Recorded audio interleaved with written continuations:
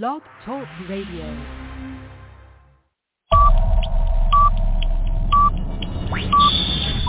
Ten, 9, 8, 7, 6, 5, 4, 3, 2, 1, 0.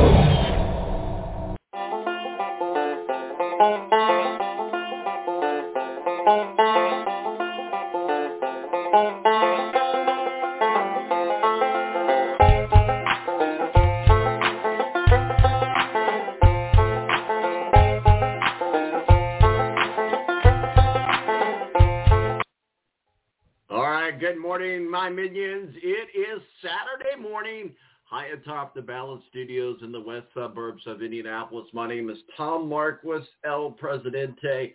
I am going to guide you through this crazy world of sports over the next 90 minutes or so. On tap today, Steve Wilson standing by in the Balance Green Room. Steve, editor-in-chief of Speedway Digest, talking about NASCAR, what's going on with NASCAR, and of course, rolling into the Monster Mile. We've got a lot to talk about with NASCAR. Also, Tony Donahue, the TonyD Podcast and BurnoutSports.com is going to join us and talk about IndyCar down in Alabama, down at Barber. It's always a great race down there. Always good to see the IndyCars back on. And, guys, yes, it's just a few weeks away from the Indianapolis 500. We'll be there. And so we're really getting excited to begin our conversations are in and around IndyCar. And unless you've been on the moon somewhere, you know that this week, starting on Thursday, was draft. Ed Kracz, NFL draft. Ed Kracz, beat writer for the Philadelphia Eagles and Inside.com, our official NFL contributor, jumps on, and we're going to break down and give the report card of the NFL draft from Thursday to now, compare our notes from our mock draft. It's about to get good. Well, trust me on this. It's about to get good. 917-889-8516 is our digits. We'll be right back right after this on the Balance Radio Network.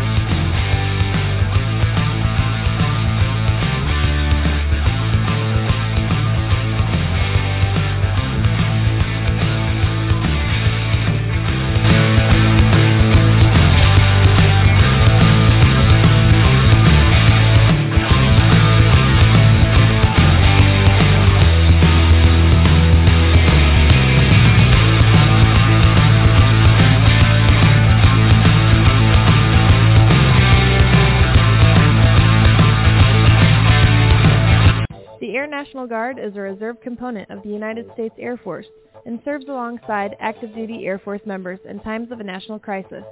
In addition, the Air Guard serves the state and local community in a wide range of capacities. The reason people join the Air Guard is as diverse as our members and includes such reasons as a deep desire to serve their country, money for college, travel, new job skills, and the pride that goes along with belonging to the greatest military organization in the world. I joined because I felt a calling to serve my country, but I didn't want to be far away from my family, so the Indiana Air National Guard was a perfect fit for me. With over 95 different career opportunities to choose from and 100% paid college tuition to any state-funded college, why not give us a call? Call 1-800-841-3103 or visit online at goang.com to find out more. Again, that's 1-800-841-3103. The Air National Guard, guarding America, defending freedom. Morning face. You get it when you don't sleep well. This is what happened to Linda. Morning, guys. Good morning. Ah, what is that thing? It's me, Linda. Oh my God, it talks! Run! No, it's me, Linda from HR. It looks hungry! Save the children! Save them!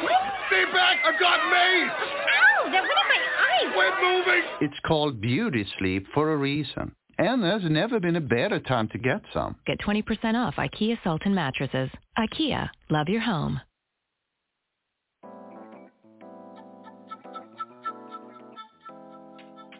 Oh, hi. Seen on the board, do you guys have Black Rifle coffee here? No, I'm sorry. We only carry good small batch coffee here. Well, it is great small batch coffee. Well, that really can't be unless it's fresh roasted, so Well, it is fresh roasted. I don't think you know what that means. You know what this is? This is masa lekwa pique, which of course in the Indonesian In the Indonesian language, it's weasel coffee.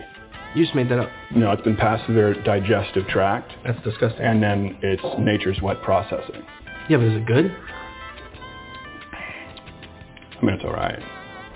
Are they investor philanthropists? Do they support good causes? Yeah, tons of causes. Veterans causes and first responder causes, but it doesn't matter because they make good coffee.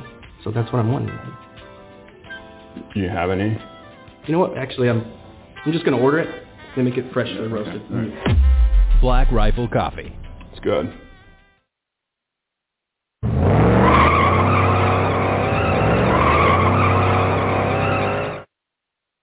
Give me fuel, give me fire, give me that which I desire. Ooh.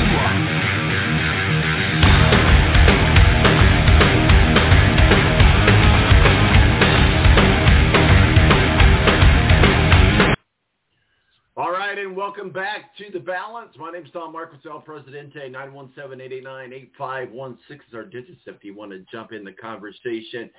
Well, here we are. It is the end of the month. We're getting ready to go into May. It's an exciting time of May here in Indianapolis where we're located at. So really, really stoked to start talking about some racing. Steve Wilson of Speedway Digest and editor-in-chief of Speedway Digest and our official NASCAR contributor. How are you, sir? Happy Saturday. I'm doing well. How about yourself? Oh, fantastic. Finally, the weather's finally coming out. All right, I'm going to put you on the spot here. Let's just do see if you can connect the dots here. It's going to be around 66 degrees here in Indianapolis.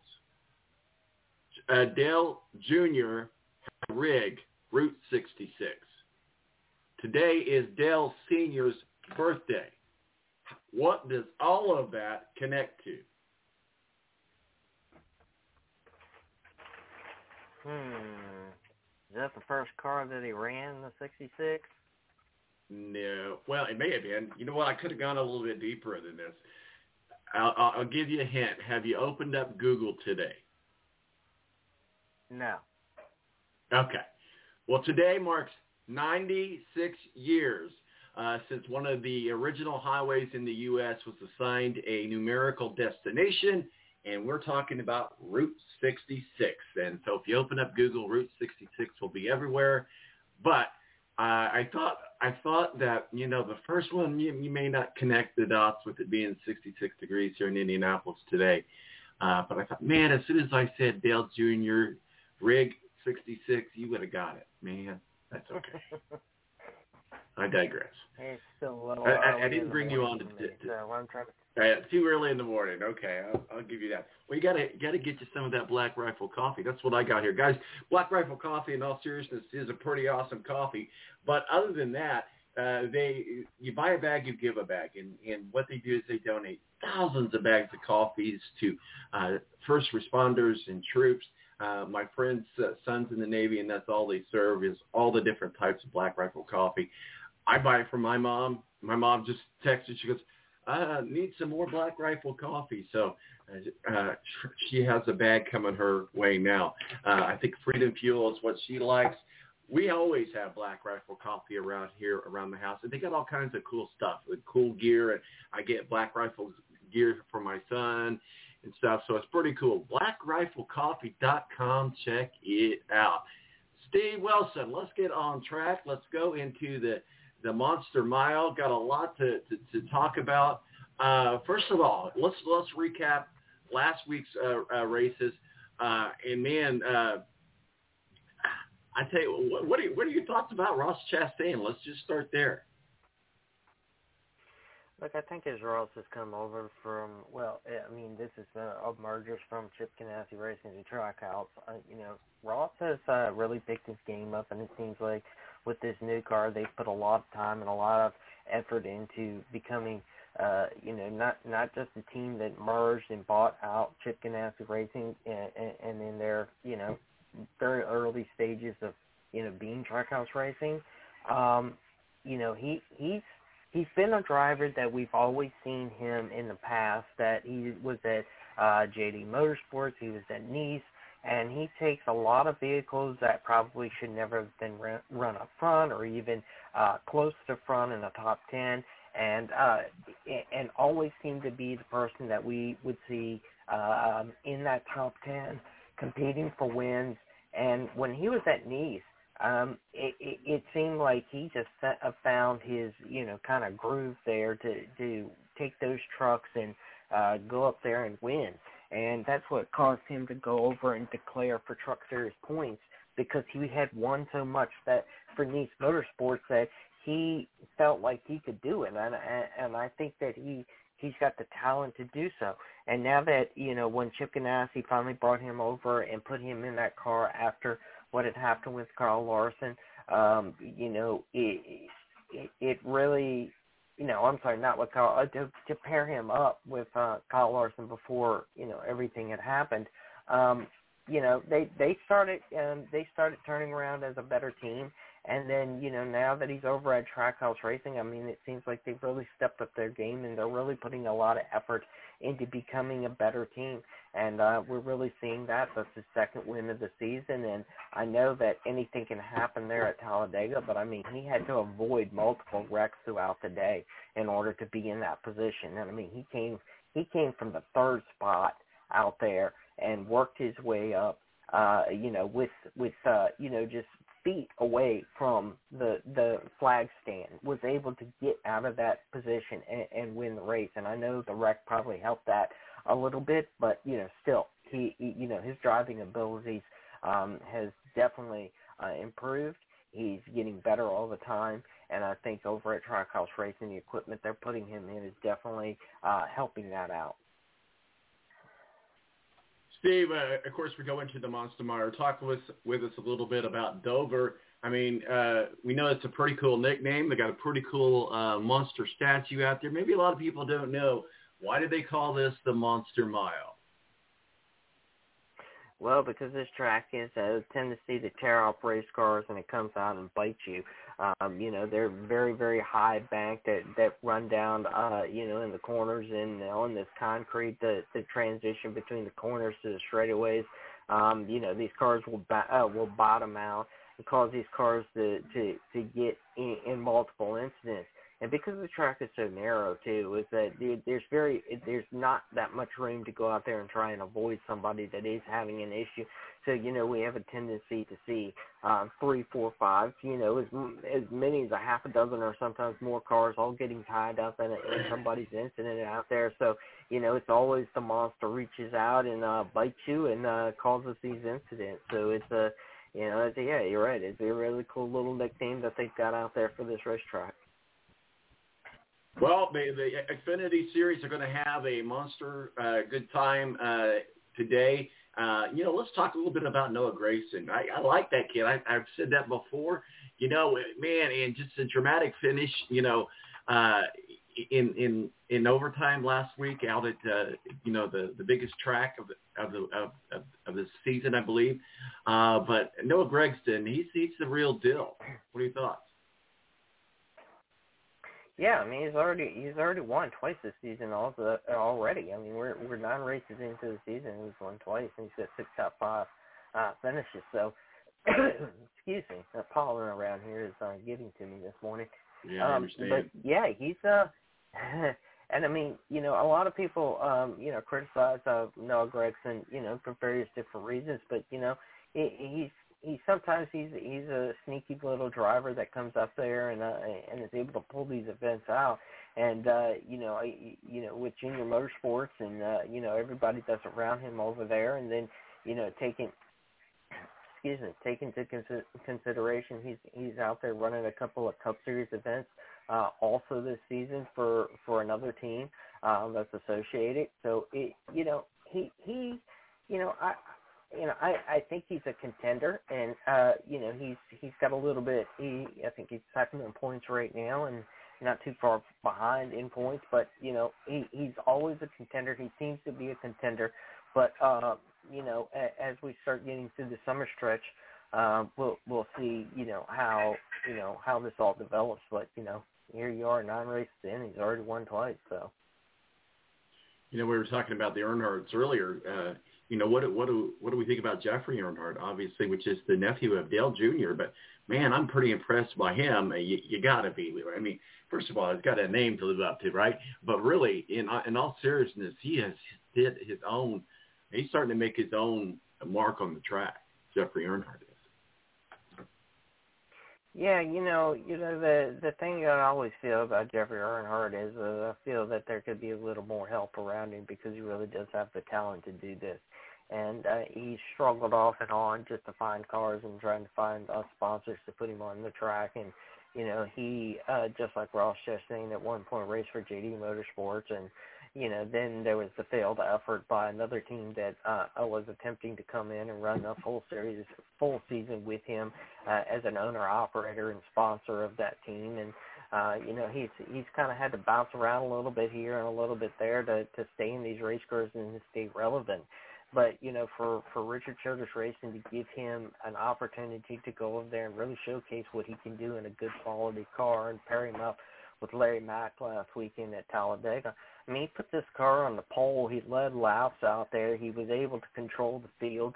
And at the end of the day, I mean, he did get shuffled back a couple of times, which isn't abnormal out there in Talladega, but he was able to motor that thing back up to the front, and he eventually finished second right behind Noah Gragson. And I mean, he had the potential to win that race. And I mean, but to start on the pole, finish second out there, and to do what he did last weekend, it just kind of really just showcases his talent that he does have into this. And hopefully, with what he was able to show last weekend, either with Richard Childress Racing or a satellite team or somebody else will finally realize that he does have the ability to go out there and run these races and run in good quality equipment.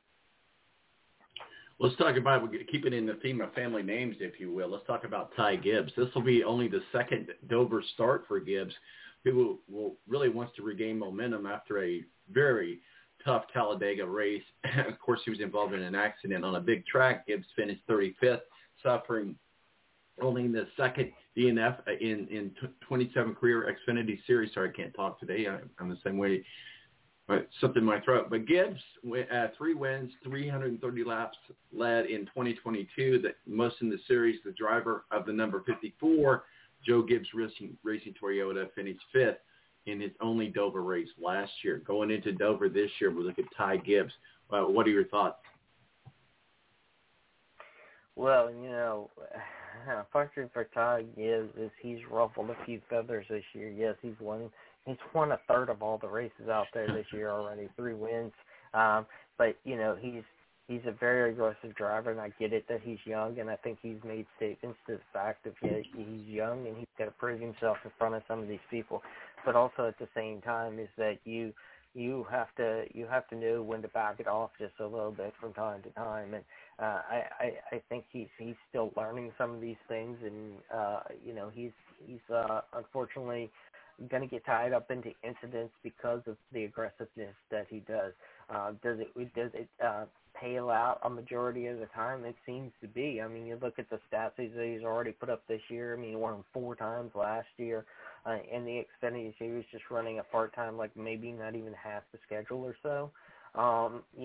But again, when these are guys that you're going to move up the ranks with, there's going to be a time that they're going to come back and they're going to remember something that you did, in another race or another series, and maybe you don't get the help at Talladega and Daytona that you need to go for the win, or maybe somebody ruffles your feathers up at a place like Martinsville, and you lose the chance to defend or even go for a championship in Phoenix the next week.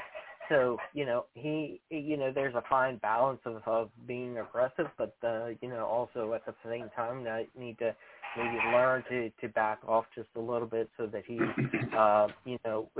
doesn't always seem to be the center of attention. I know after Martinsville there was kind of that incident on pit road with him and Sam Mayer, and I know a lot of people didn't like the fact that Ty Gibbs didn't take his helmet off, because people always feel the fact that if you're going to get in a fight, at least take off your helmet and take the blows like everybody else does. kind of like hockey. You got to take your jersey off and take your gloves off and let's go.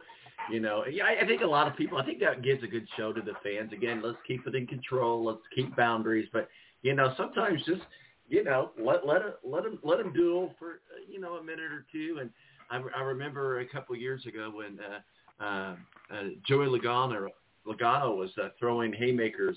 I can't remember who it was, but he was doing an interview and he had blood coming down his nose. I'm like, okay, now we got us some old-fashioned NASCAR fighting. Of course, we could go on and on about some of the best fights, that we've seen. A lot of them involving Tony Stewart. I think we all think about the Clint Boyer, Jeff Gordon incident. There was that one. So I think it adds a certain element of entertainment.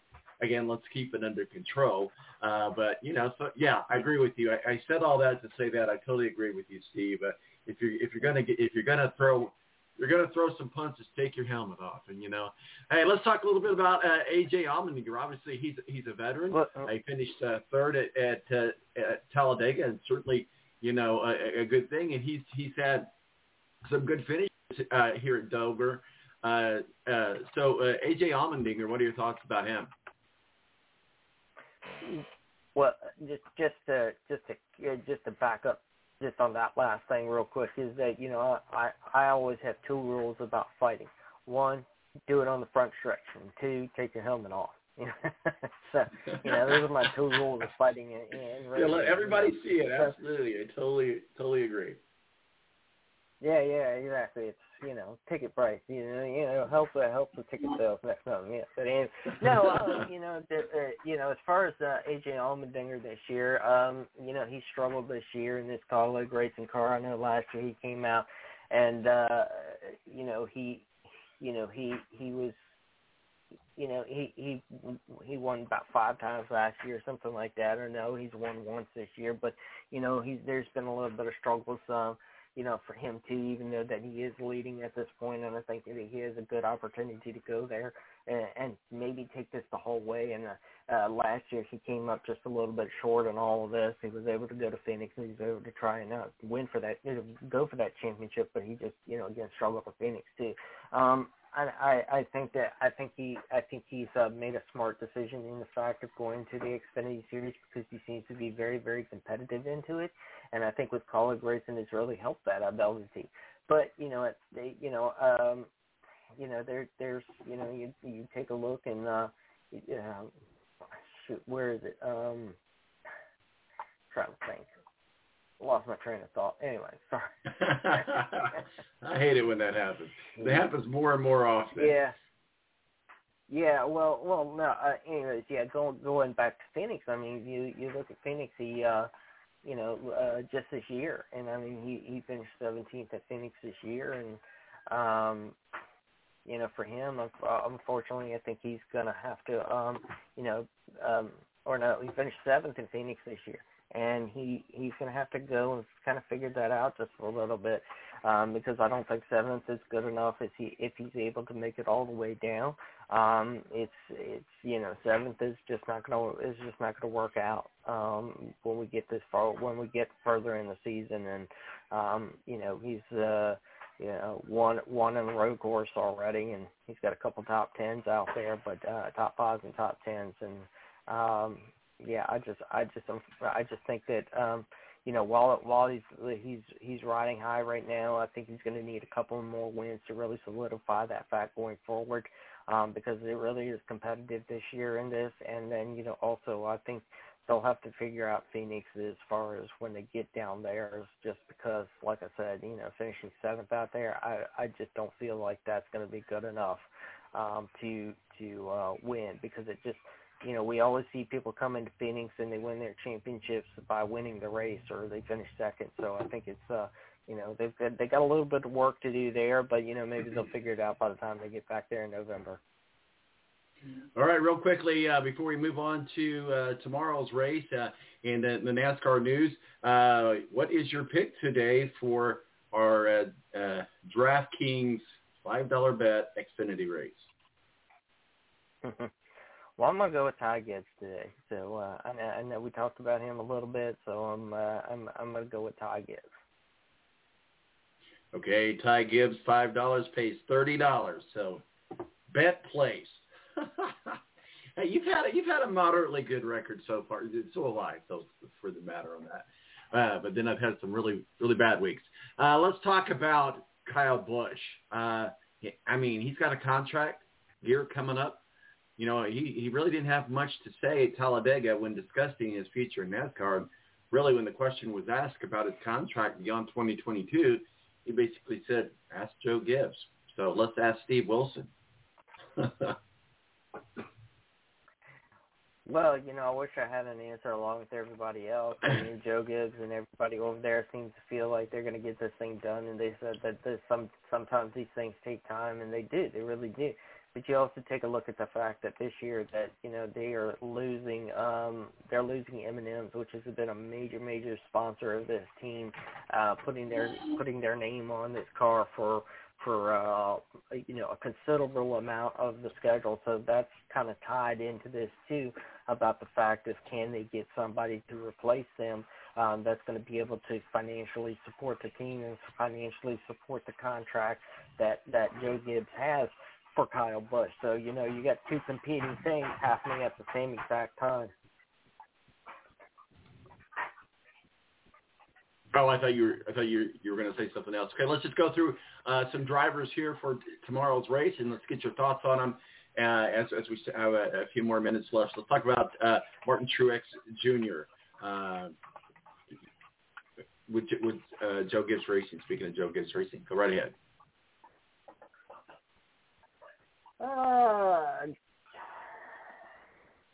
What do I think about him?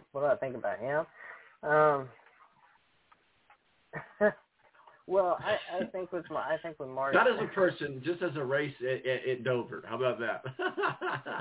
Yeah, no, I know. I told you it's a little bit early for me, and my mind is gone blank a couple of times.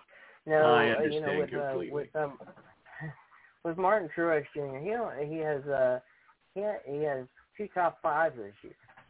So I know that there's some struggles there with that team, and he's 41 or 42 years old this year. So I mean, he's got some.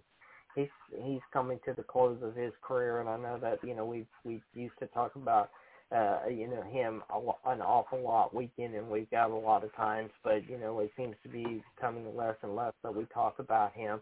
And you know, so far this year we're a third of the way into the season, and you know, he doesn't have a win yet, and he only has two top five finishes. So I know he's got some stuff that he needs to figure out for them and Joe Gibbs Racing too. Well, he's 10-1 odds, so we'll see what happens on that. How about let's talk a little bit about Chase Elliott. Obviously, with Hendricks Motorsports, his odds are 8-1. This could finally be you know, Elliott's weekend to snag his first victory since winning the 2020 championships. Chase Elliott. Yeah, I mean, Chase Elliott, like you say, he's been winless all the way. He's been all the way through. So, you know, he's going to have to pick. He's going to have to pick this thing up too. You know, I think they're just really when you talk about the champion. Well, you just talk about the Cup Series as a whole. I mean, it seems to be more competitive this year, and we see a lot of first-time winners. So, you know, a lot of these drivers that you've already named as far as Martin Truex Jr. and Chase Elliott and some of the others that, you know, we would traditionally see, you know, in victory lane already. You know, they're having a tough time, and I think it's a combination between the new car that they got out there and also the fact that, you know, we've got a lot of really, really good drivers that are in the series this year. Oh, I'm sorry. I thought you were saying something else. Kyle Larson. What about Kyle Larson? Hendrick Motorsports as well. Number 5 Chevrolet. Odds 9-2. Again, still like Kyle Larson. I'm still on the Kyle Larson train. And remember what Hendrick Motorsports did last year at Dover, going 1, 2, 3, 4, becoming just the third team in NASCAR history to accomplish that feat. So will they repeat that feat? I'm a poet today, Steve.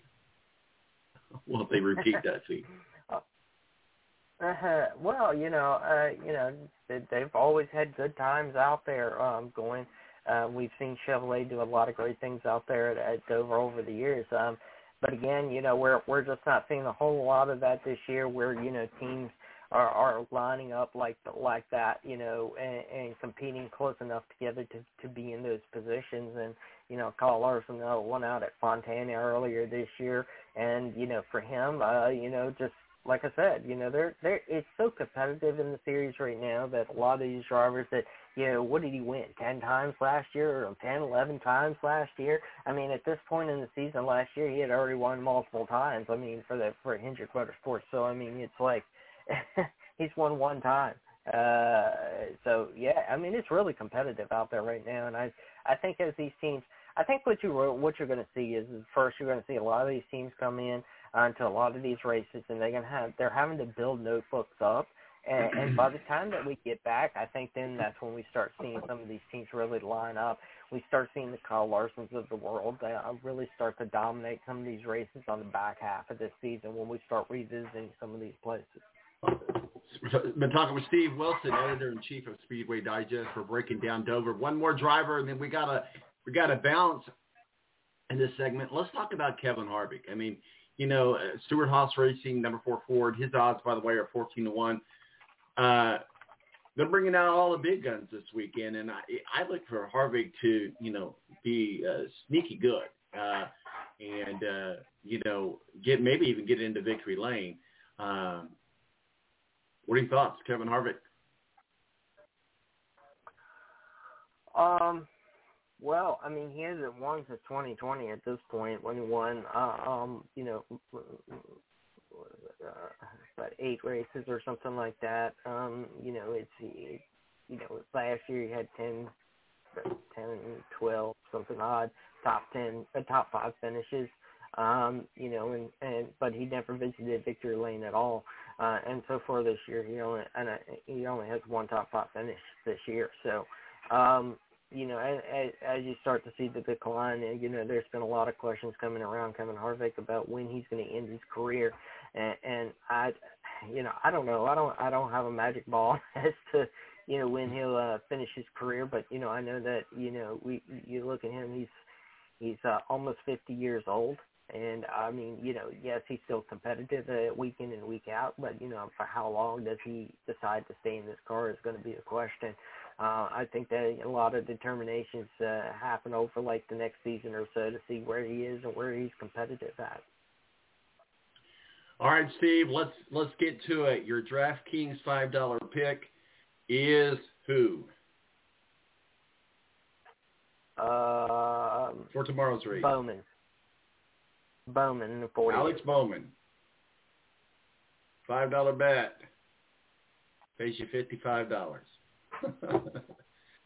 We'll see what happens. Steve Wilson, editor-in-chief of Speedway Digest. We do appreciate you joining us. Where can people find your work and masterpieces, and what y'all working on? You can find us at Speedway Digest on Twitter, Facebook.com/Speedway Digest, and SpeedwayDigest.com. All right, Steve, we appreciate you. You have yourself a good weekend and good race weekend, sir. All right, thank you much. Talk to you later. Thanks. Bye-bye. Steve Wilson, editor-in-chief of Speedway Digest, joins us. We'll be right back right here on the Balance Radio Network. Right around the corner, Tony Donahue, the TonyD Podcast. We're going to be talking some IndyCar and a little bit of NBA right here on the Balance Radio Network. Through the old town road, I'm gonna ride till I can't no more. I'm gonna take my horse through the old town road. I'm gonna ride till I can't no more. I got the horses in the bag, horse stock is attached. Head is matted black, got the bushes black to match. Riding on a horse, you can whip your Porsche. I've been in the valley, you ain't been up off that porch. Now, can't nobody tell me nothing. You can't tell me nothing. Can't nobody tell me nothing. The Air National Guard is a reserve component of the United States Air Force and serves alongside active duty Air Force members in times of a national crisis. In addition, the Air Guard serves the state and local community in a wide range of capacities. The reason people join the Air Guard is as diverse as our members and includes such reasons as a deep desire to serve their country, money for college, travel, new job skills, and the pride that goes along with belonging to the greatest military organization in the world. I joined because I felt a calling to serve my country, but I didn't want to be far away from my family, so the Indiana Air National Guard was a perfect fit for me. With over 95 different career opportunities to choose from and 100% paid college tuition to any state-funded college, why not give us a call? Call 1-800-841-3103 or visit online at goang.com to find out more. Again, that's 1-800-841-3103. The Air National Guard, guarding America, defending freedom.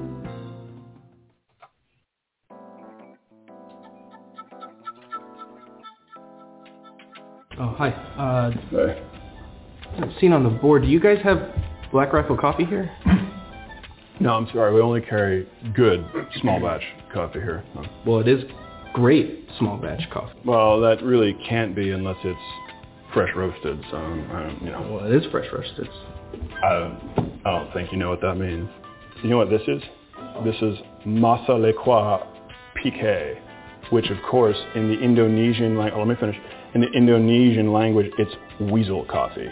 You just made that up. No, it's been passed through their digestive tract. That's disgusting. And then it's nature's wet processing.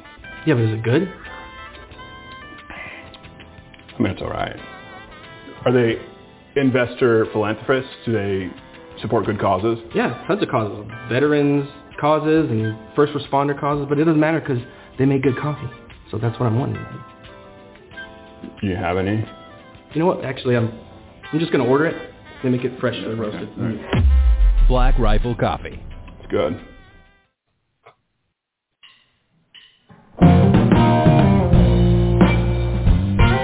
Hi, this is a good one, kind of groove to me.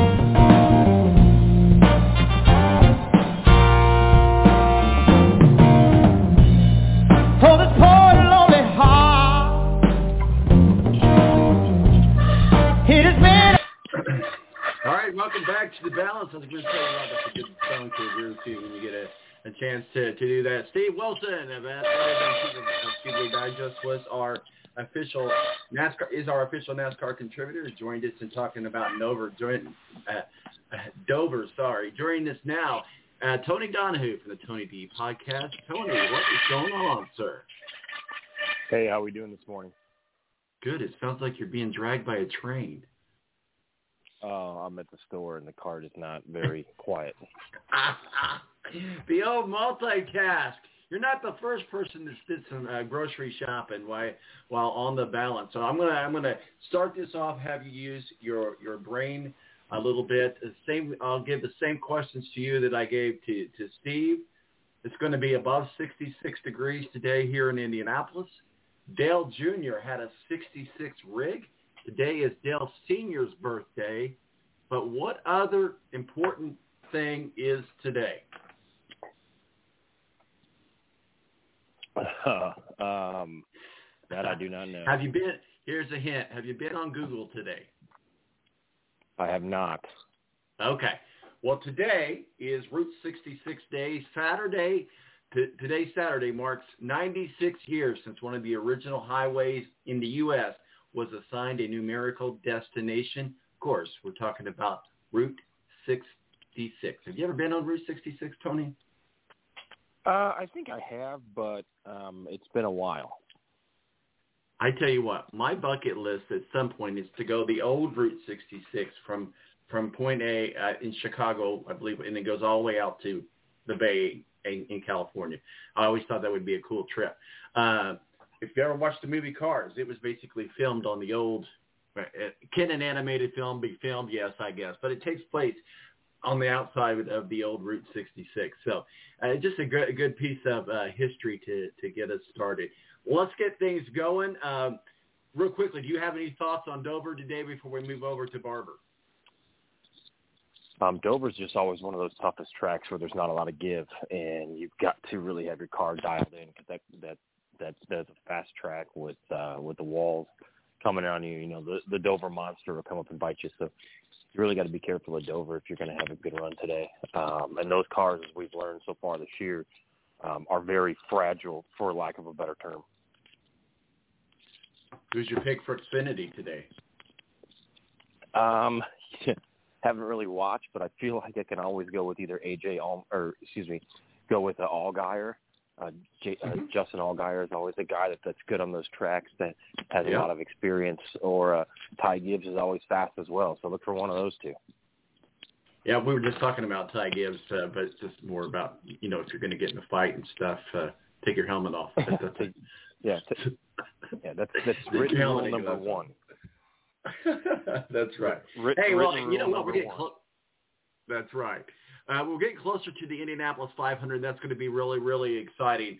I mean, just super stoked about that. But we've got an IndyCar race this week in Barber. Talk with us a little bit about what we've learned this week from IndyCar out at a very, very good race to watch and fun race to watch in Alabama at Barber Motorsports. Yeah, I mean, it's a great track. We saw practice yesterday come through.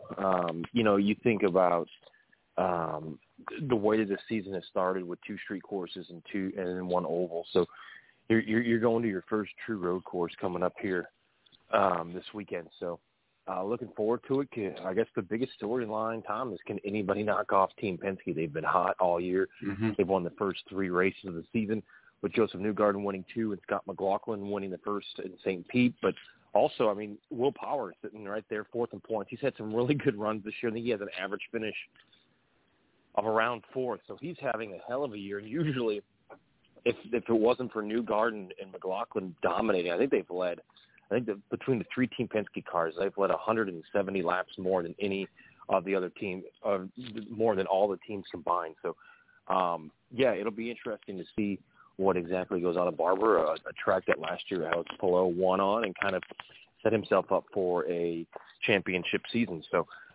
it's going to be really interesting to see what happens down there. It's a fast track, and we should see some excitement because, we talk about gearing up for the month of May, and this will be race number 1 in the month of May. There's 3 races plus qualifying, so we're really setting ourselves up for 4 action-packed weekends here when it comes to IndyCar over the next 5 in the month of May. Let's talk about Joseph Newgarden. Obviously, this past month he's gotten a new baby. He won a race, and he's really on fire. So Joseph Newgarden, he seems to have a new pep in his step, if you will. Well, yeah, and you think about, Newgarden's season so far. You win at Texas on the last lap. You dominate Long Beach, which is probably the second most prestigious race on the schedule. And just to start out the season like he did, and you're thinking, okay, it's another championship season in the works here for him, which is certainly possible. But he's got to run well at Indy. I mean, he was fastest in the test last week at the Indianapolis Motor Speedway, and he just has to run better at Indianapolis. It's been a track where he hasn't been able to really contend. He had the 1 year in 2016 where he was up front leading, and then obviously Alexander Rossi stole the show with his strategy. So, Newgarden's off to a great season. It's really what he's done so far is all you could really ask for. I mean, anybody would take that start to the season. He looks really good. That team looks really good. Can he put it together at Barber where he's won 3 out of 6 races? Yet last year he wrecked on lap number 1. So if he can put it together, gain that momentum, and come to Indianapolis, he might be the guy to beat in the Indy 500 if he can prove that he can run up front consistently on race day. Barber Motorsports, I think, well, of course, Indianapolis is the favorite of all IndyCar fans, but I think Barber Motorsports is certainly in the top 5, but not the second favorite of fans. Talk with us a little bit about why Barber Motorsports Park is such a fun track to watch outside of the Big Spider, and maybe do you have a story behind that? I don't know. I know that's one of the things that it's known for is the huge spider, but talk with us a little bit about what makes Barber Motorsports Park just a fun track to watch.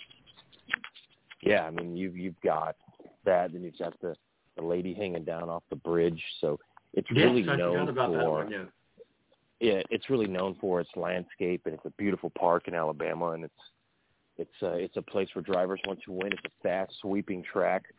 Probably one of the most physically demanding tracks on the circuit. Certainly the most physically demanding track when it comes to the road courses, the permanent road courses that we see in the series. It's hard to compare it to a street race, which is always demanding, but it's a great track. It's fast. And this is usually one of those tracks where the cream of the crop rises, right? If you're going to be running for a championship or you're going to be in contention for race wins and you're going to be a serious contender, then this is certainly a place that, you're going to want to perform at. And we will see that here over the next 24 hours as we gear up towards tomorrow's race, which should be spectacular.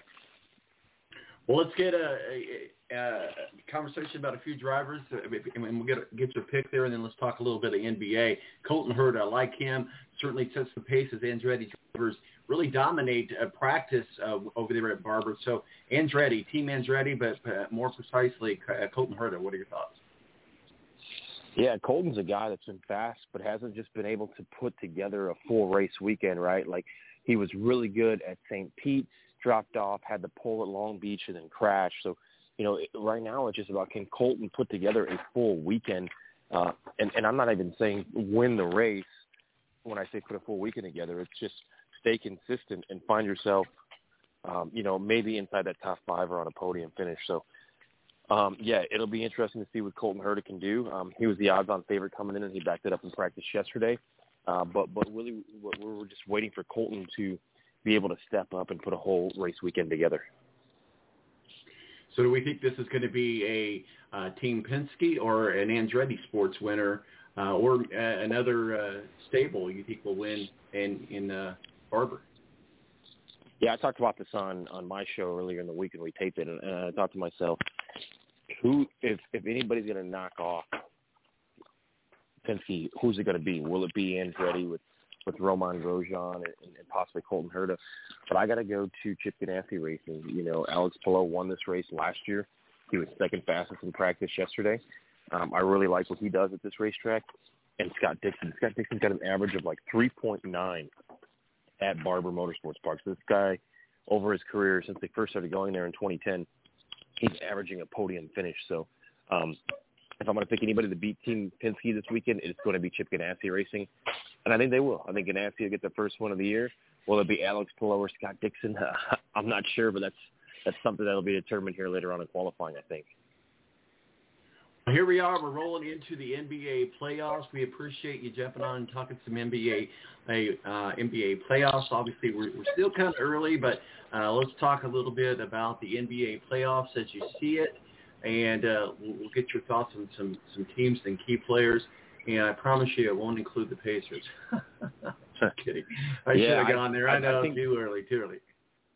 Go ahead. Yeah, I think that the NBA playoffs have been entertaining so far. Keeping up with the injuries has been almost as entertaining or not entertaining as it can be, right? Because you got guys entering protocols, and then you got guys missing big-time games. And it's honestly been difficult to kind of follow and to kind of make sure you know what's going on if you're doing it from a betting standpoint.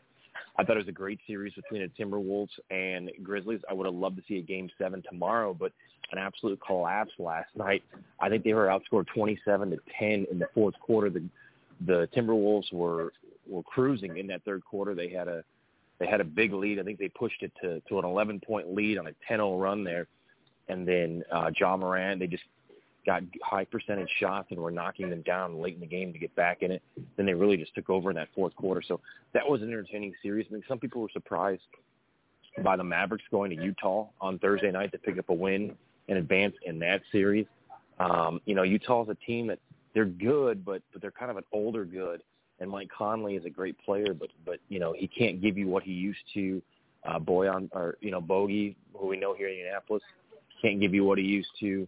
Obviously, they made some trades earlier in the year. So it was cool to see the Mavericks, despite the fact that Luka missed some time. Jalen Brunson steps up. We might see another superstar in him. He's a guy that proved that he can play when needed. In the East, Bucks and Celtics coming up today. That's going to be, I think, the best series that we will see because Boston. Oh, did they play Boston today? I thought they played tomorrow. Sorry. I think it's today at 1, if not mistaken. But the Celtics have shown that they could be the team to beat right now because they are hot, firing on all cylinders. They've been coached well. They've played well. the Bucks are still, as we know, the defending champions. And we'll see what the Phoenix Suns can do out west because, with the Suns, when you get Devin Booker back, then it's like, okay, it's a whole different ballgame. Chris Paul can only do so much, right? Like, he's 37 years old, so he can't really put the team on his back like he might have used to. Mikal Bridges has kind of stepped up for the Suns as well. So we've seen some really good series. Warriors and Grizzlies start tomorrow. That should be a good one. I think the Warriors will cruise. They're still my pick to get to the finals. But man, I'm really going to be paying attention to this Boston-Milwaukee series because this is a series that I think, Philadelphia has been good in knocking off Toronto. And obviously, the Nets struggled and got bounced and got swept. But I think Boston and Milwaukee, the winner of this series, will be the team that ends up in the NBA Finals. I mean, it's the first of the month, so I would Yeah, absolutely. What are your thoughts about Miami and Philadelphia series? Yeah, that's going to be a good one too. But again, Miami just seems to always be injured, right? Jimmy Butler will miss a game. Who's going to step up in his absence? They really don't have anybody. Although Victor Oladipo did step up last week, but can you consistently get that from Victor? And can he consistently stay healthy through a 7-game series? Philadelphia has been tough. That was an impressive to go up and beat a Toronto team. That's a very tough place to play, even though Toronto was legit pretty much banged up. But I just it's hard for me to pick a team that's led by James Harden, and make it any further than what they already have. Talking with Tony Donahue, talking about the NBA playoffs. Tony, it sounds like you've got a lot going on there, but I want to make sure that we cover the NBA a little bit more. So when we look at how the NBA playoffs are structured, and we say, okay, we said earlier on in the season that it would be Warriors and Bucks. Are you changing that story to maybe Warriors and Celtics? You could certainly make an argument for it. Like I said, I think that the Bucks and Celtics would be the best series that we see throughout this entire playoff. I do believe that this will go 7 games. The Bucks, they just beat you in so many ways. Pat Connaughton had a huge game the other day. We've seen Grayson Allen step up and put up career numbers for the Bucks. Bobby Portis, a guy that the Pacers could have drafted over Miles Turner, but they didn't. I know he's bounced around between the Bulls and then found a home in Milwaukee, but the Bucks can beat you in so many different ways. But Boston's had guys, like Gary Williams, who you've probably never heard of, step up and play some big minutes, and it's so tough to go into Boston. So that should be one hell of a series. And I think the Warriors are going to continue to roll. If Steph can stay healthy, Clay can get that shot going. You still got Andrew Wiggins, Draymond Green, who a lot of people hate, kind of is the catalyst for that offense. And I think that's going to be the team to beat because the Warriors can shoot in any gym in the league, and it's tough to defend that. It's tough to defend 2 of the best 3-point shooters in history, and then you've got a guy in Jordan Poole for the Warriors who is really coming on strong and showing that he's worthy of a huge contract and he's worthy of being a superstar. All right, we would ask you for your DraftKings race pick today, but we're gonna pass on that. We do have your Xfinity race pick, but we do want your DraftKings NBA pick for today with the Bucks and the Celtics and the Warriors and the Grizzlies. I think if you're going to bet the Bucks game today, this is a game that's probably going to be very, very well-rounded on the defensive end, so I would take the under in that one.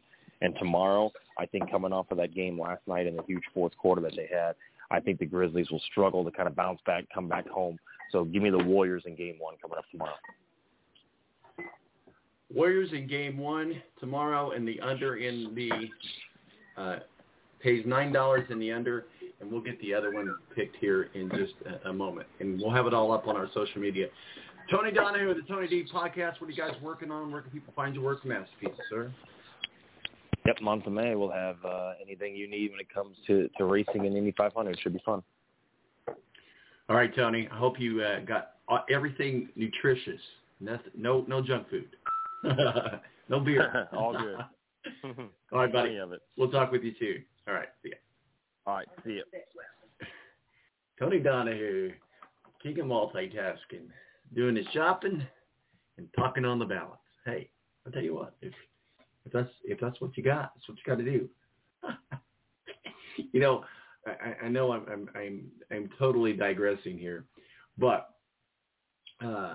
we always just order online and didn't go pick it up.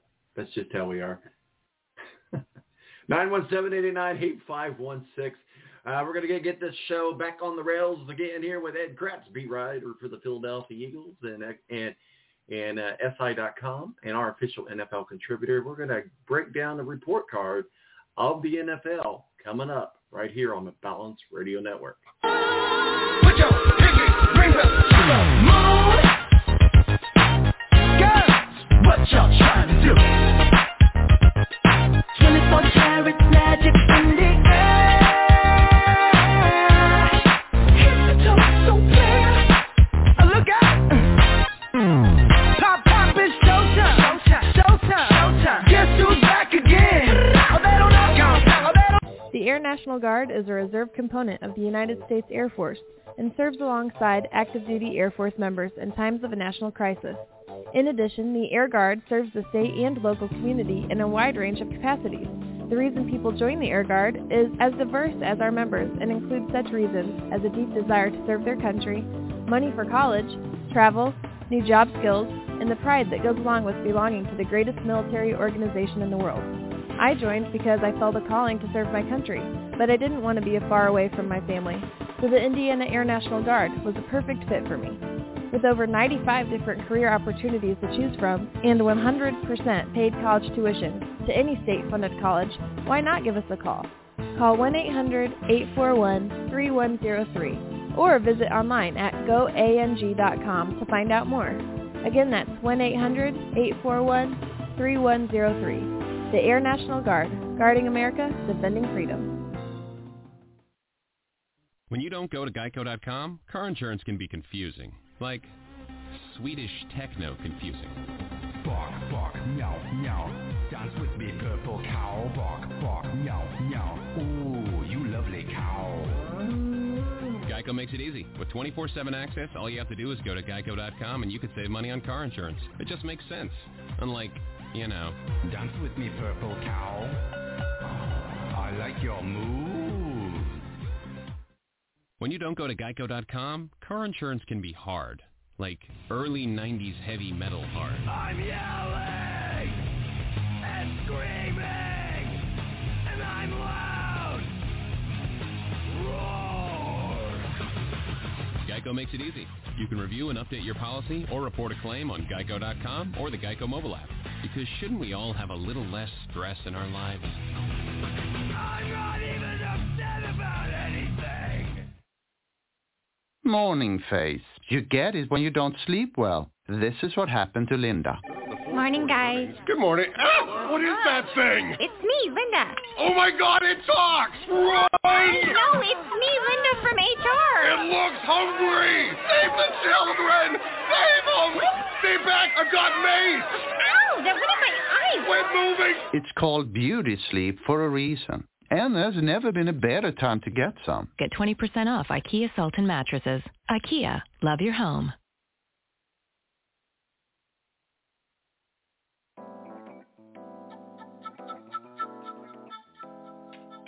Oh, hi. Hey. I've seen on the board, do you guys have Black Rifle coffee here?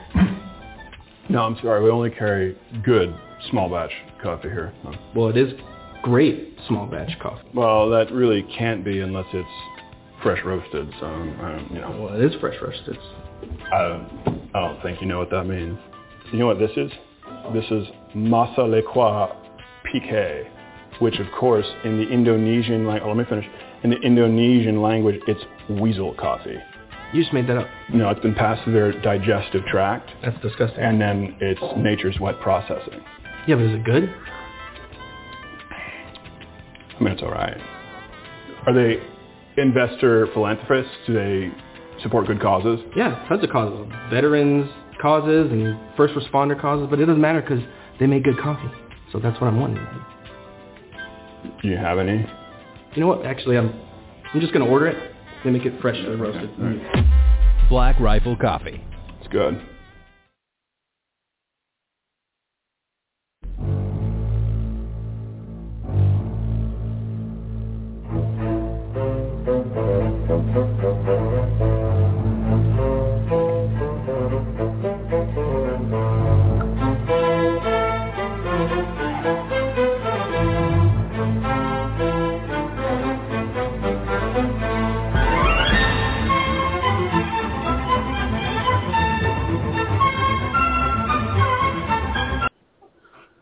right, and welcome back to The Balance. My name's Tom Marquis, Presidente, 917-889-8516.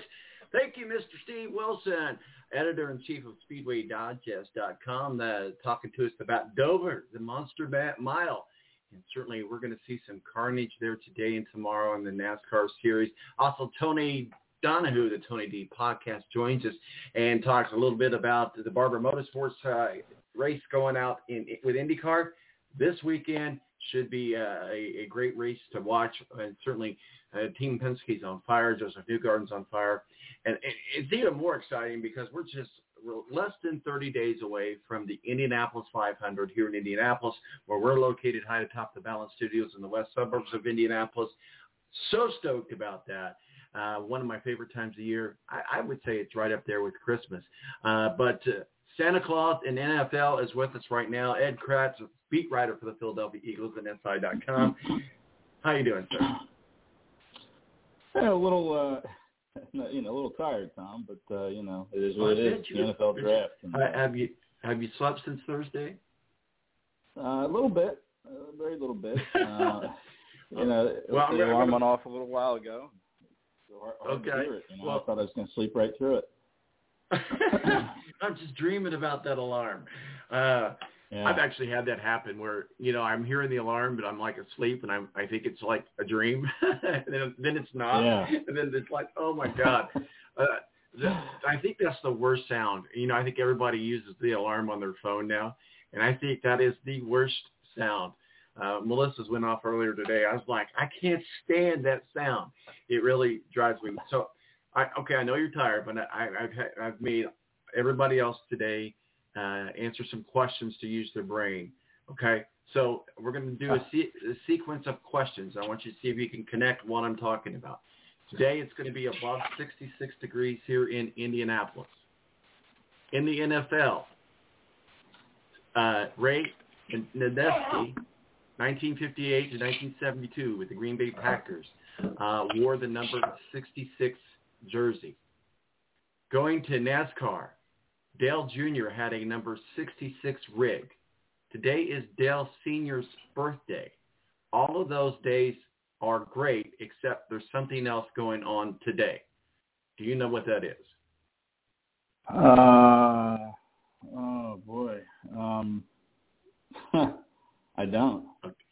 I'll give you know what? Don't feel bad. Nobody's been able to get this, so I feel like I've stumped the crowd today. Have you been on Google today? That's a hint. Don't do it right now. No, I haven't. That doesn't count. I have okay. not. Okay. On Google is got in the middle 66. Today marks the 96 years since the original highway in the U.S. was assigned a numerical destination. Of course, we're talking about Route 66. Have you ever been on Route 66, sir? Well, I've been all over this country. I can't remember being on. Where does that run? Usually I'm flying around this country, but I don't know. Where is it? It goes across the United States.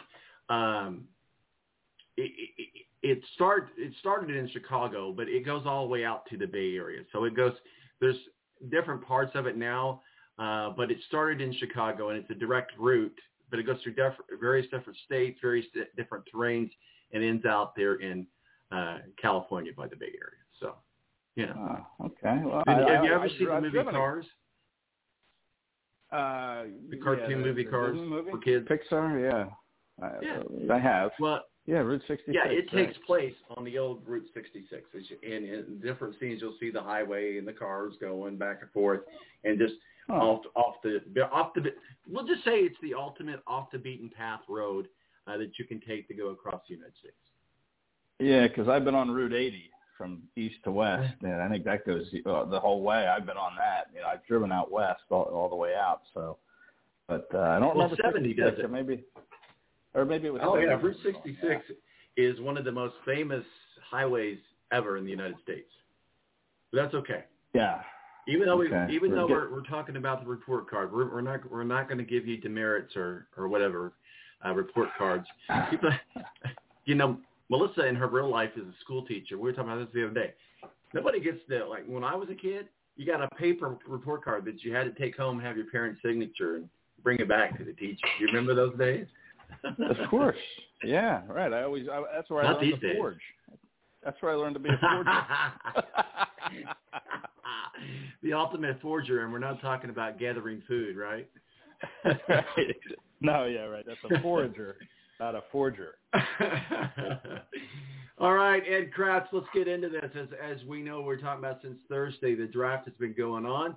We're going to compare notes here in just a moment, but I wanted to just kind of get your overall thoughts of the draft overall. Certainly, we know that there was some trading and stuff. The Colts were involved in a trade-up, but let's just give an overall thought process on how this is handled. If you're a defensive player and you were high to go in the draft, chances are you're already off the board. This has been a huge defensive tilted draft. So let's talk about what your overall thoughts, and certainly you've been right there in the war room with the Eagles, and what are your thoughts there? And we'll get into some of these passing grades and some comparing notes of our draft. So go right ahead, sir. Yeah, the defense. I mean, what was its first, I think 6 picks went to defense, which is the first time in a long time that happened.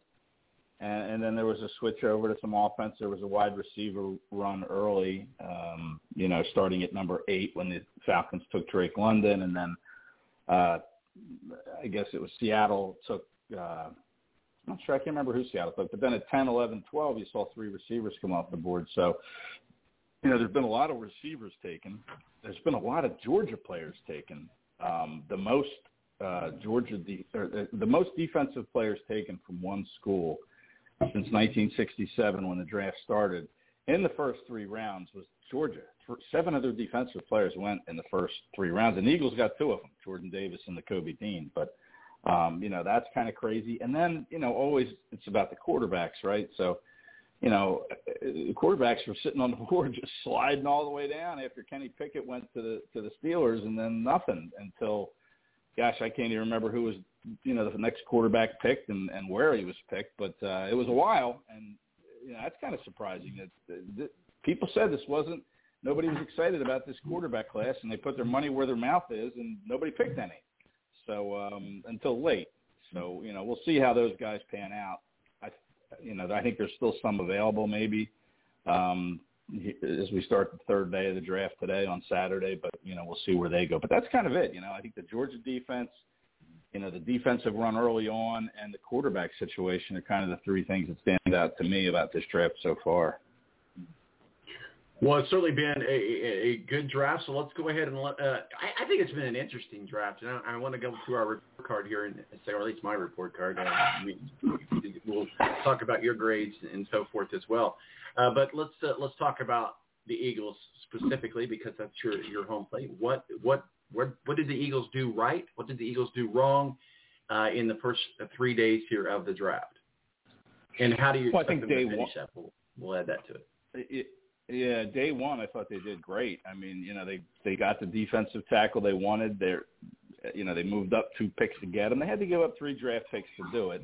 They started the draft with 10 picks, but it's the cost of doing business for getting the player you like. And I met Jordan Davis on Friday. They brought him to the facility, and just a big dude who seems very likable. So I love that pick. And then of course they traded for A.J. Brown, the superstar wide receiver from the Titans, who is probably one of the top 5 receivers in the league. And, to me, that's back-to-back home runs for the Eagles in the first round.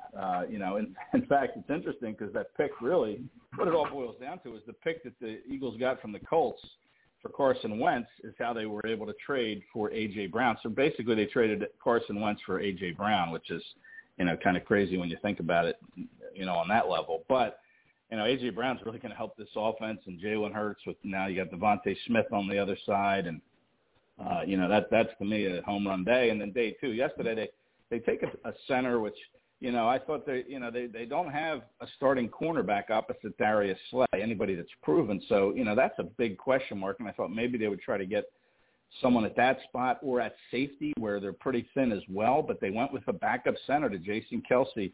Actually, he's a starting center from Nebraska. He started 3 years at Nebraska, Cam Jurgens. But, Kelsey's still playing, and you pick this guy, and he's not going to play unless something happens to Kelsey.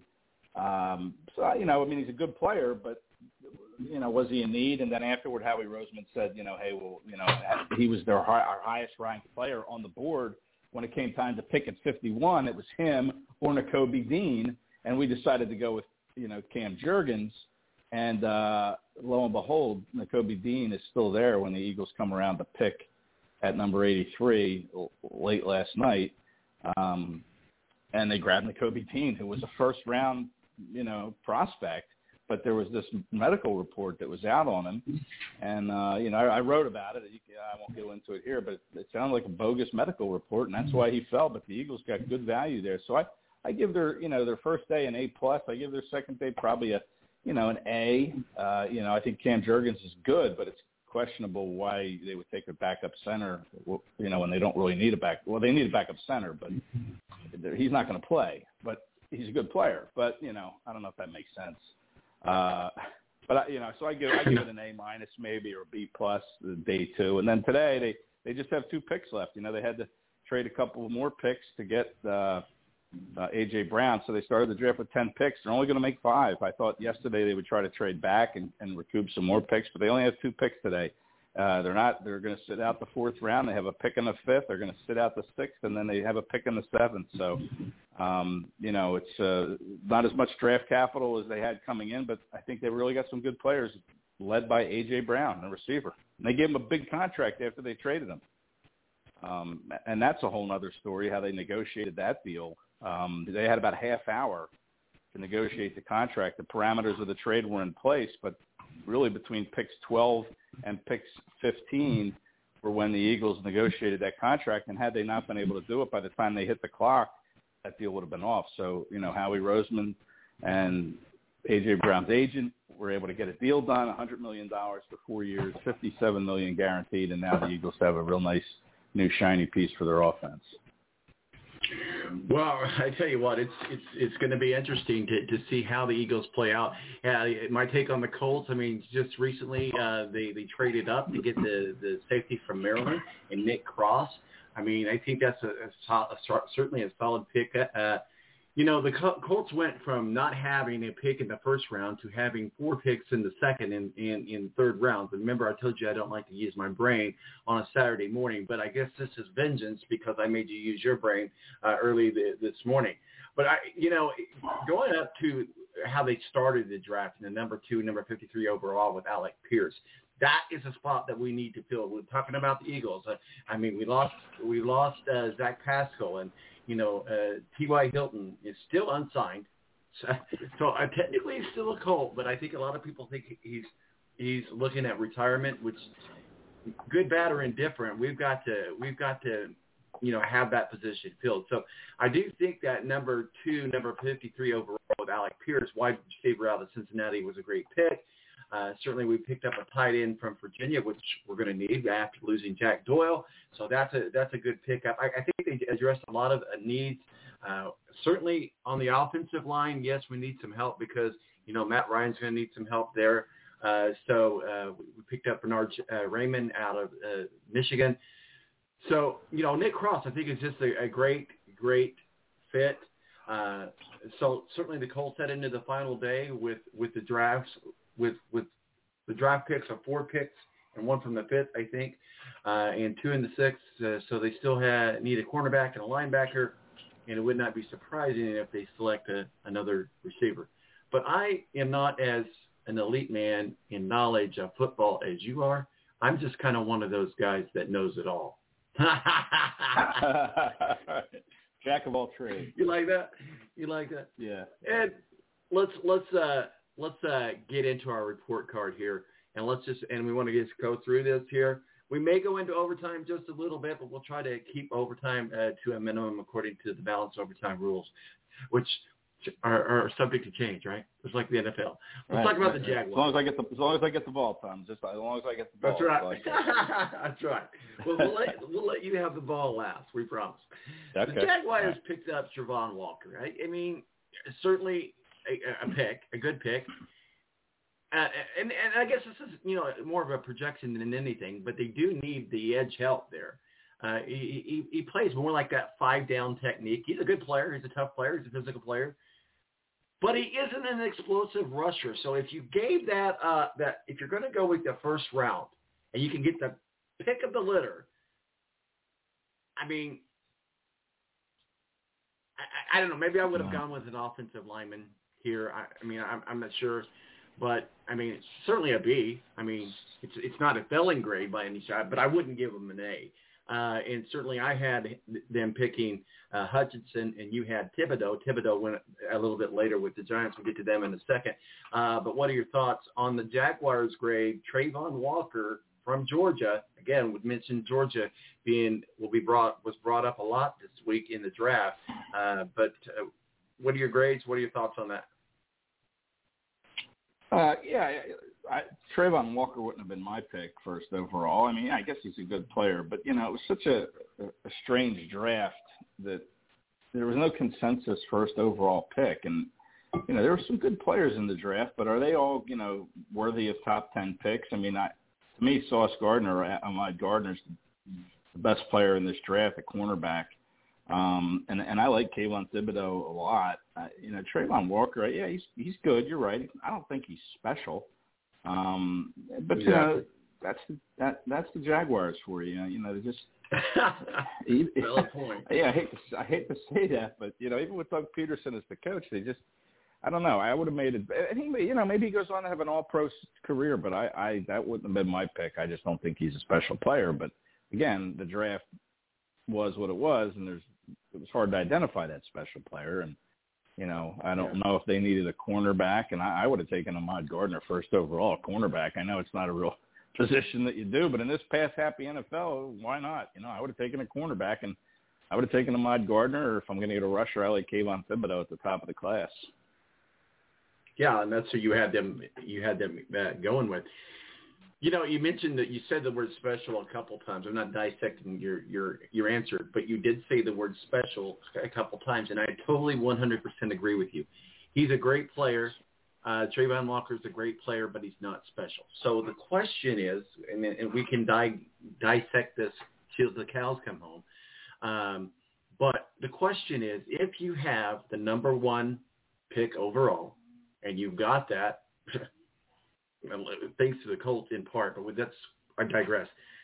If you have that pick and it's given to you and that's a golden egg, would you not think that you would take every effort to find that special player? Now, special might be defined differently by you, me, and maybe they do feel like they picked up the special player, but I think you and I agree he's great, but he's not special. They could have done a little bit better.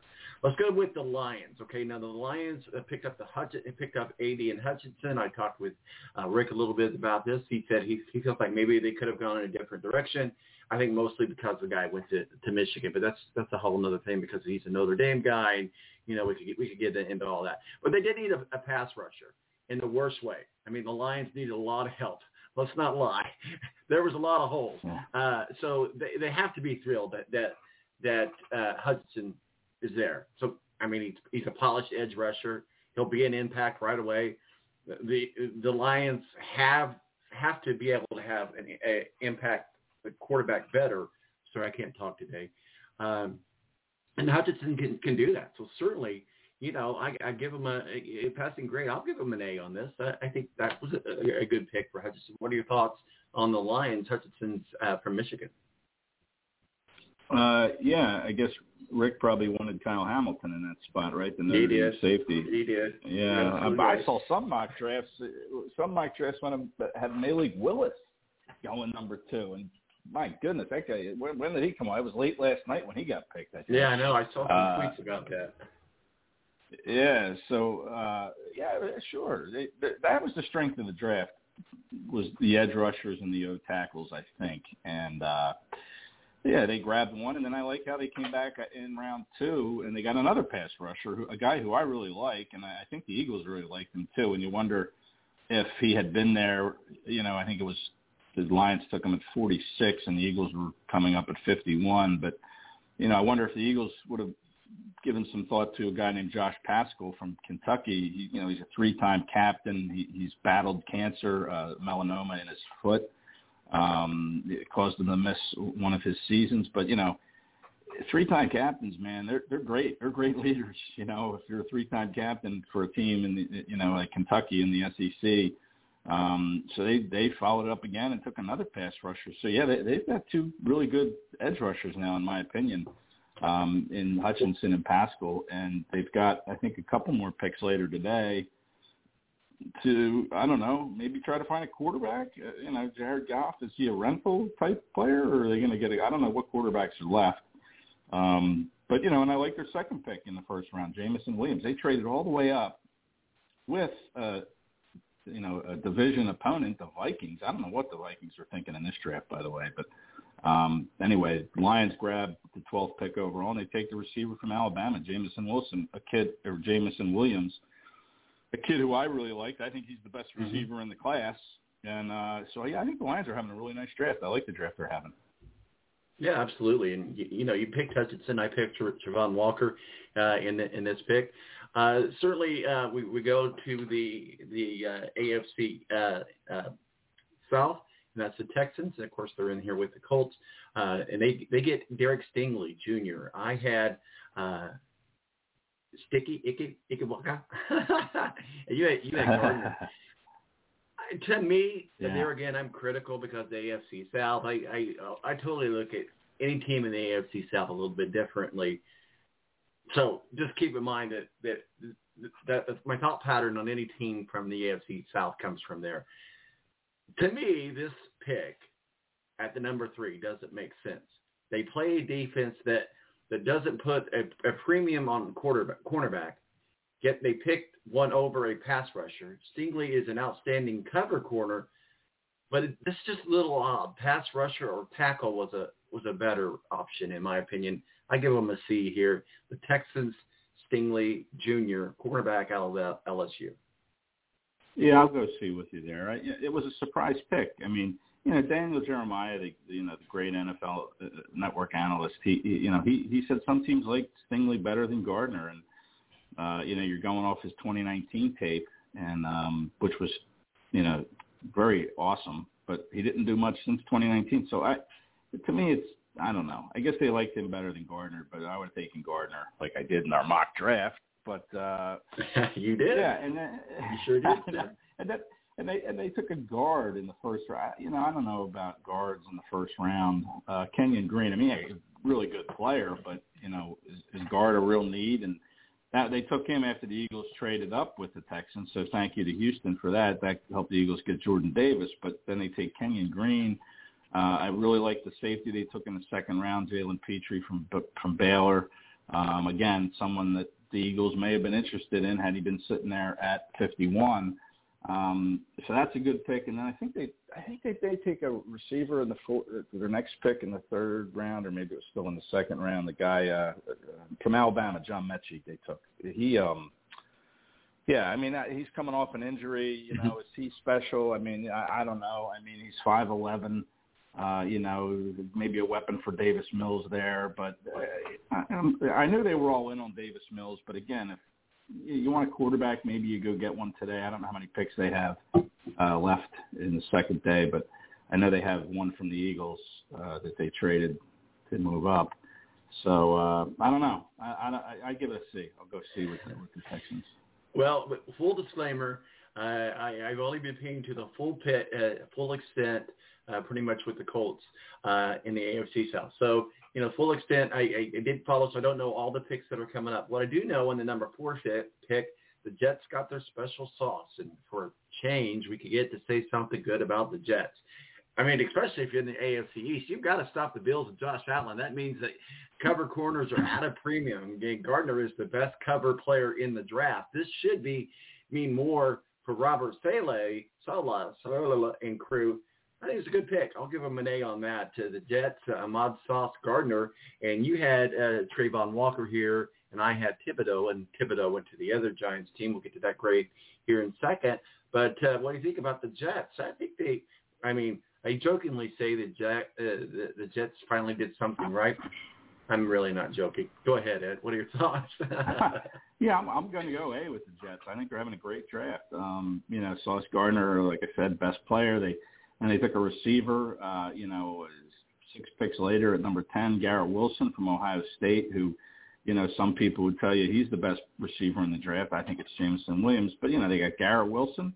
And then they got an edge rusher who just kept sliding down the board for some reason. They traded back into the first round and got Jermaine Johnson from Florida State, who, I don't know why he fell that far, but, he was perceived as a top 15 or 20 pick at least. So, he slid down to 26, and the Jets traded up and they grabbed him. I mean, that's a great first round to me, to get Gardner, Wilson, and Johnson.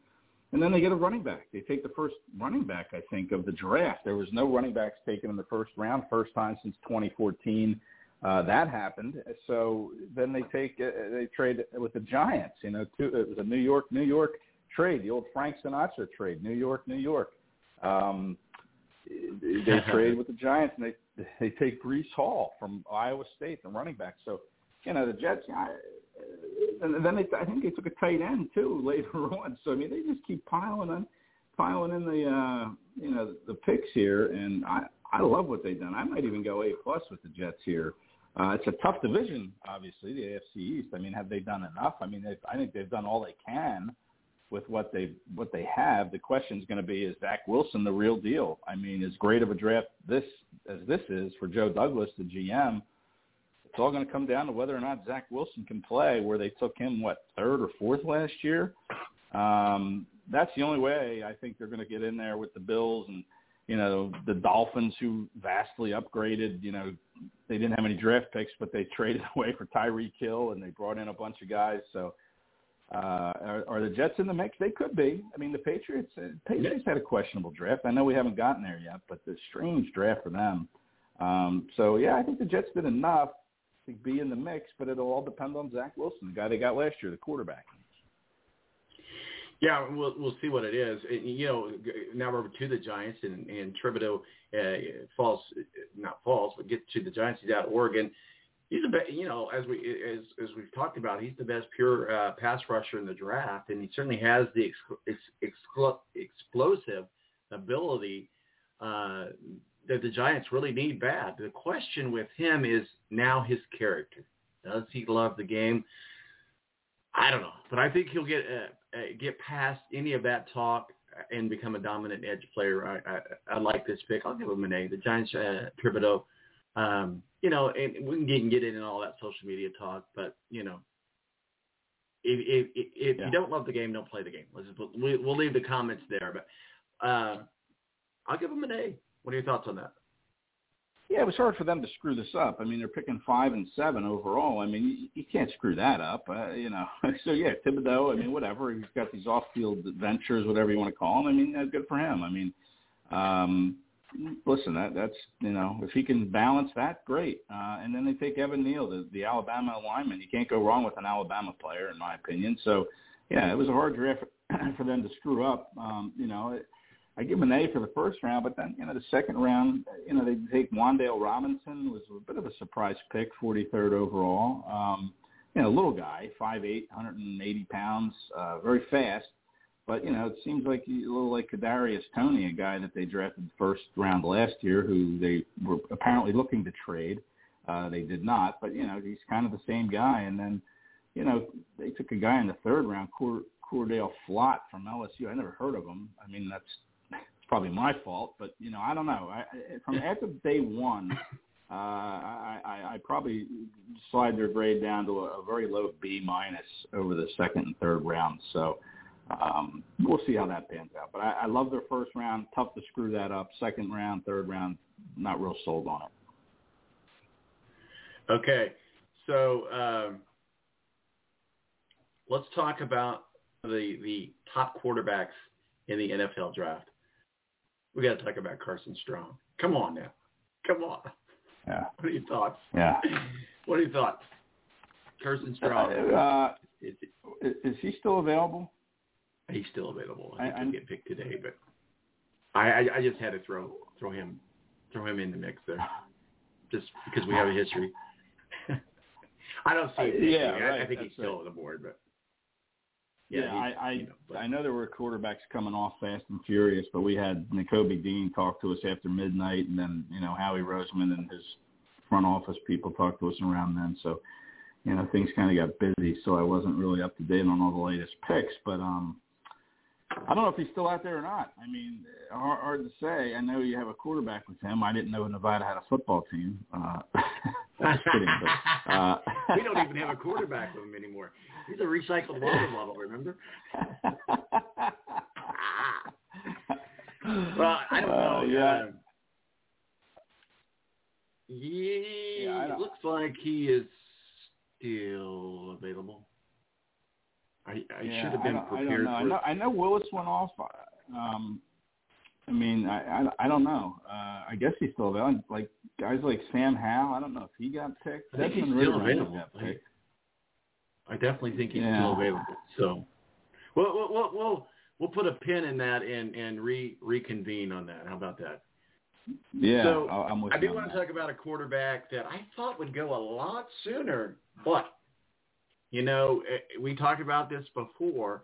The Steelers need a quarterback. Ben Roethlisberger's gone. They've got Mitch Trubisky, and they had the sad situation with the death of their player. So they pick up Kenny Pickett. I saw, how they always do the flashes on TV, and they show the players waiting, and Kenny Pickett's waiting, and his girlfriend, I think, sitting back there, and she's just playing on her phone like she's not really she's really kind of like not in a good mood. But he did get picked by the Steelers, and I love this pick. He's a local kid to play quarterback, and I think he'll be the best quarterback in the class.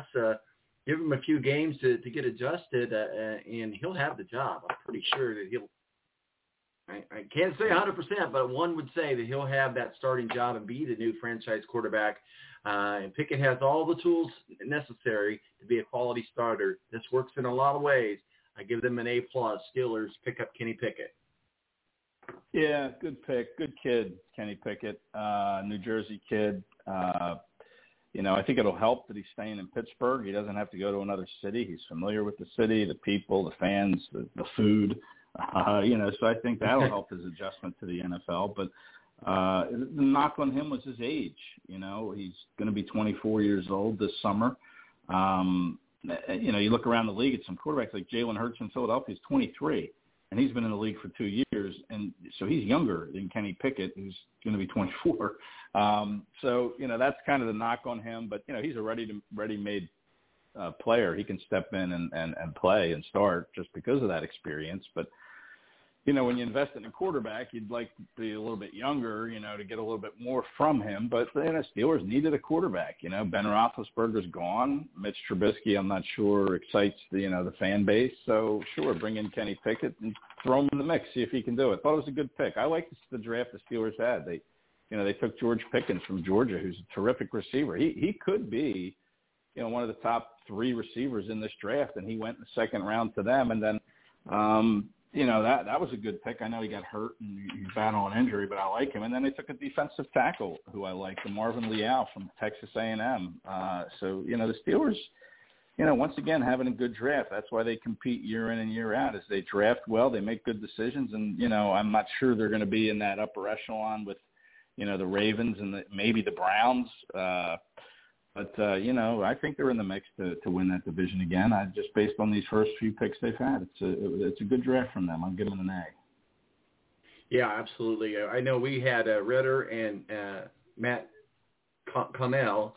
I can't read my own writing, so neither one of us got that. Let's talk about yesterday, and we'll wrap it up, put a bow on it, because I know we're officially into balanced overtime, guys, and we promise that we'll let Ed have the ball last.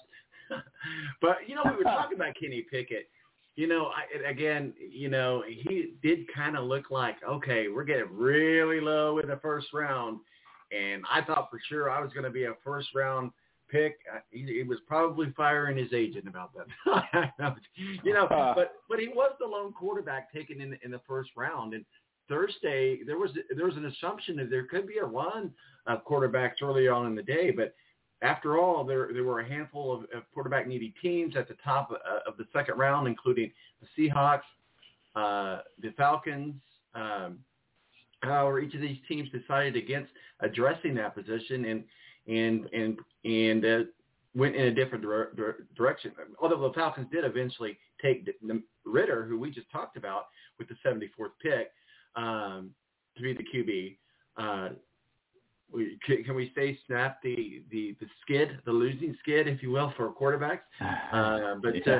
This was the most picks between quarterbacks since the record was set in 1975, when 63 picks elapsed. From the first selection of the second. Now, wouldn't that be cool today if I was able to say when 66 picks had elapsed? That would have been a good trivia question. But yeah, we did have an historic drought, if you will, in quarterbacks. I don't know that that's a bad thing. Actually, it might be a good thing, because it means that teams are looking at other positions and are trying to win championships through the draft, which I've always thought was the best way to handle things. What are your thoughts on the QB overall? Thoughts on the draft with QBs, or no thoughts at all? That's fine too. Like I said at the start, quarterbacks, the whole quarterback class being as down as it was, or was perceived to be, is a big story. And I think some of that has to do with what could be coming in the 2023 draft at that position. It's supposed to be, a much better class. You got the guy from Ohio State, C.J. Stroud, and you have some others in there, Bryce Young at Alabama. So, part of that could have been what's coming, and guys and teams just waiting to see what's going to be there next year and how their team does with what they have in-house, that they didn't see these guys anything more than just kind of potential backups as they develop in their career. But, it's amazing that there was that long drought between Pickett and Desmond Ritter. Matt Corral, I don't know who's giving that guy advice, but he went to the green room, and, why would you do that if you're Matt Corral? Was he really expecting to go in the first round? It's kind of embarrassing. You'd be surprised at the ego stroking that agents do to players prior to the draft. Yeah, you're right. I wouldn't be surprised at all. But who's ever given him advice, if that was an agent, I'd fire him, in a minute. So I don't know. I've never had the privilege of having an agent to fire, so I don't know if I'd fire him or not. But anyway, hey, let's talk about this. Go ahead. He did go to the Panthers. Matt Corral did go to the Panthers, right? I think they took him. Yes. So, I like him. I like some of these quarterbacks. We'll see how they develop. But, yeah, he went, and but it's a far cry from the first round. We talk about, players who thought they were going to be highly drafted. And we talked a little bit about this in passing earlier. The Kobe Dean free fall. He fell all the way down, and then of course, this, the Eagles picked him up in the 83rd pick of the third round. So what happened? I don't know what caused him to fall, because all reports everybody. You did. That's right. You did. I want to get that up there. Melissa, make sure we get that. And if you want to read a pretty interesting, if you want to read an interesting story, you should read that. I would suggest it's on my site, eaglemaven.com, or, I tweeted out at Kracz on Twitter. But, yeah, I put that up there. We'll get it up. So it's real a bogus quick, medical report. Yeah. How embarrassing it is for the host to have somebody come on and talk about an article that they wrote about, and I haven't read it. You owe me detention time. No. Well, I owe you detention Listen, time. Tom, I didn't post it until about 1:30 in the morning. Like I said, we didn't talk to Nakobe until after midnight, and then, by the time you write it and post, it's 1:30. So, that didn't go up on my site until, after 1:30 in the morning. So it's not even been up there for 12 hours. So I can't blame you. You were probably, tucked in bed and dreaming dreams, and when that story went up. So I put it out there again, but I can't remember what time I did go to bed, but you're right. I don't think I was up at that time. I was suffering from being beat by Melissa in Jenga. So. Yeah, you didn't tell her you let her win, I hope. It's been years since we played that game, and we came across. We're in this mix of doing nostalgic stuff, like getting nostalgic cereal, playing games. So we bought a Jenga game and hadn't had that. So, I mean, you go to bars and they got big ones there, but they haven't had one. So I forgot how much my hands don't work as good as they used to. but I find digress. out every time I try to, I find out how well my hands don't work anymore when I try to tweet or text. My fat little thumbs are like pressing 2 letters at the same time. Absolutely. Well, real quickly, we got to wrap this up and put a bow on it. But Titans did select Malik Willis as part of their quarterback drought. We talked about that, a few minutes ago, and certainly ended up calling his name on Friday. And his fall is noteworthy in itself, given his potential. It's even more eyebrow-raising, if you will, that the Tennessee Titans ultimately decided to pull the trigger and pluck him off the board. Probably could have used a different word than that, but Malik Willis got plucked from the Titans. Obviously, they eventually want to move on from Ryan Tannehill, but Malik Willis, this is a good pick, and I give the Titans an A for that pick. I think he's got some good potential down there in Nashville. Yeah, it was interesting, and they said this on the telecast. I happened to hear it, but I was surprised that the Titans were one of the teams that weren't at his pro day to see him. John Robinson and Mike Vrabel didn't go to the pro day, and yet they were the ones that took him. So, we put all this emphasis on teams that are at pro days and, all this other stuff. And you don't have to be at a pro day to like a guy to take him. And that's what they did. And you're right. He could take over Tannehill after this year. I mean, they're not beholden to Tannehill, but it'd be nice if they still had A.J. Brown if they're in Tennessee, but now he's an Eagle, and the Eagles will happily take him. But, yeah, Malik Willis, if he develops and becomes the guy that, they think he can be, that was a great pick. We're going to get this up on Twitter, and we're going to make this I said I'd give you the ball, so I'm going to get your comments. I actually think it's kind of comical. We're going to get it up on Twitter here in a few minutes. But one of the producers, the NFL producers with the draft, really kind of in a nice, polite, professional way asked Marino to stop babbling and announce the Vikings draft pick. The NFL needs to – I mean, this guy was just going on, and you have to watch it on Twitter. I don't know if you had a chance to see it or hear it. I did. Usually there's the standard, one-liner, and the Vikings pick whoever, and Marino began rambling on the podium like he was preaching a sermon. He spoke for so long without revealing a selection that a producer actually needed to walk to the podium and push him along. That was the first in NFL history that I believe that a sermon was delivered from the booth on draft day. Well, you knew who that guy was, right? Yeah, I did. Yeah, Ed Marinaro. Did you ever see the Hill Street Blues television series years and years ago? Yeah. He was on that. He was one of the stars of that show, Ed Marinaro. Yeah, that was him. I've forgotten about that. Maybe he's trying to get another Emmy. I don't know, but that was bizarre. And just like the Vikings draft, I mean, very bizarre draft. They kept trading back, and they weren't getting very good value. I mean, I know they have a first-year GM there, but my goodness, I thought the Vikings did a bad job. I know they got Lewis Seen, the safety, with the last pick in the first round, but, man, I don't know. I question some of the things that the Vikings did in this draft, kept trading back and, not getting good picks there, I don't think. Well, we're going to give you the final ball. The final word goes to you as we got to wrap up the balance overtime. What are you going to be doing today? Are you going to do anything that resembles the word 66? Are you going to get 6 hours and 66 minutes of sleep today? I hope I get more than that. I hope you do too, man. I really do. Well, wait. If you did 6 hours and 66 minutes, that's 7 hours and 6 minutes. There you go. Do the math. 66 minutes there you go. Is an hour and 6 minutes. So if you had 6 hours and 66 minutes of sleep, you're getting 7 hours and 6 minutes of sleep. Is that right? Did I do that math right? I'm so glad we're in overtime.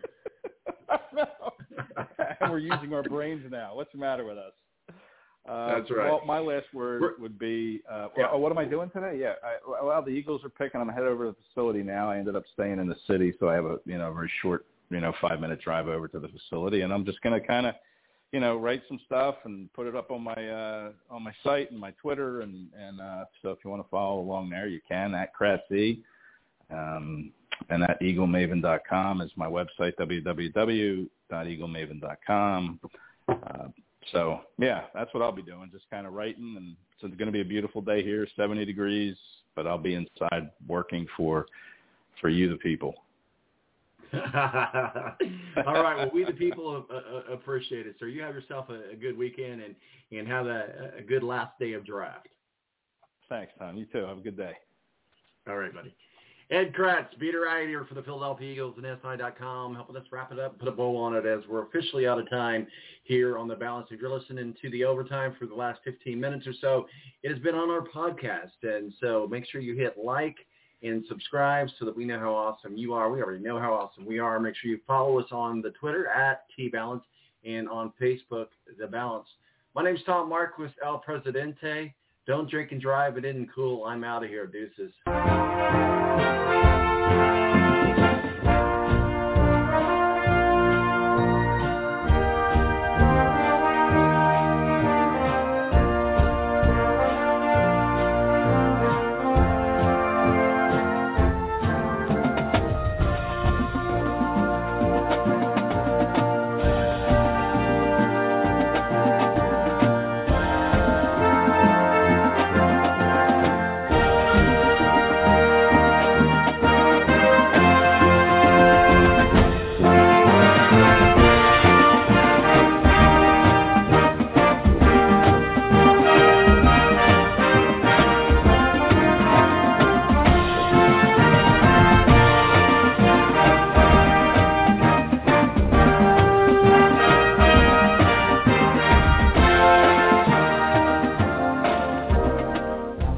Join us next week for The Balance. In the meantime, check us out on Twitter, T-Balance, or Facebook, The Balance, or online at www.thebalanceonline.com.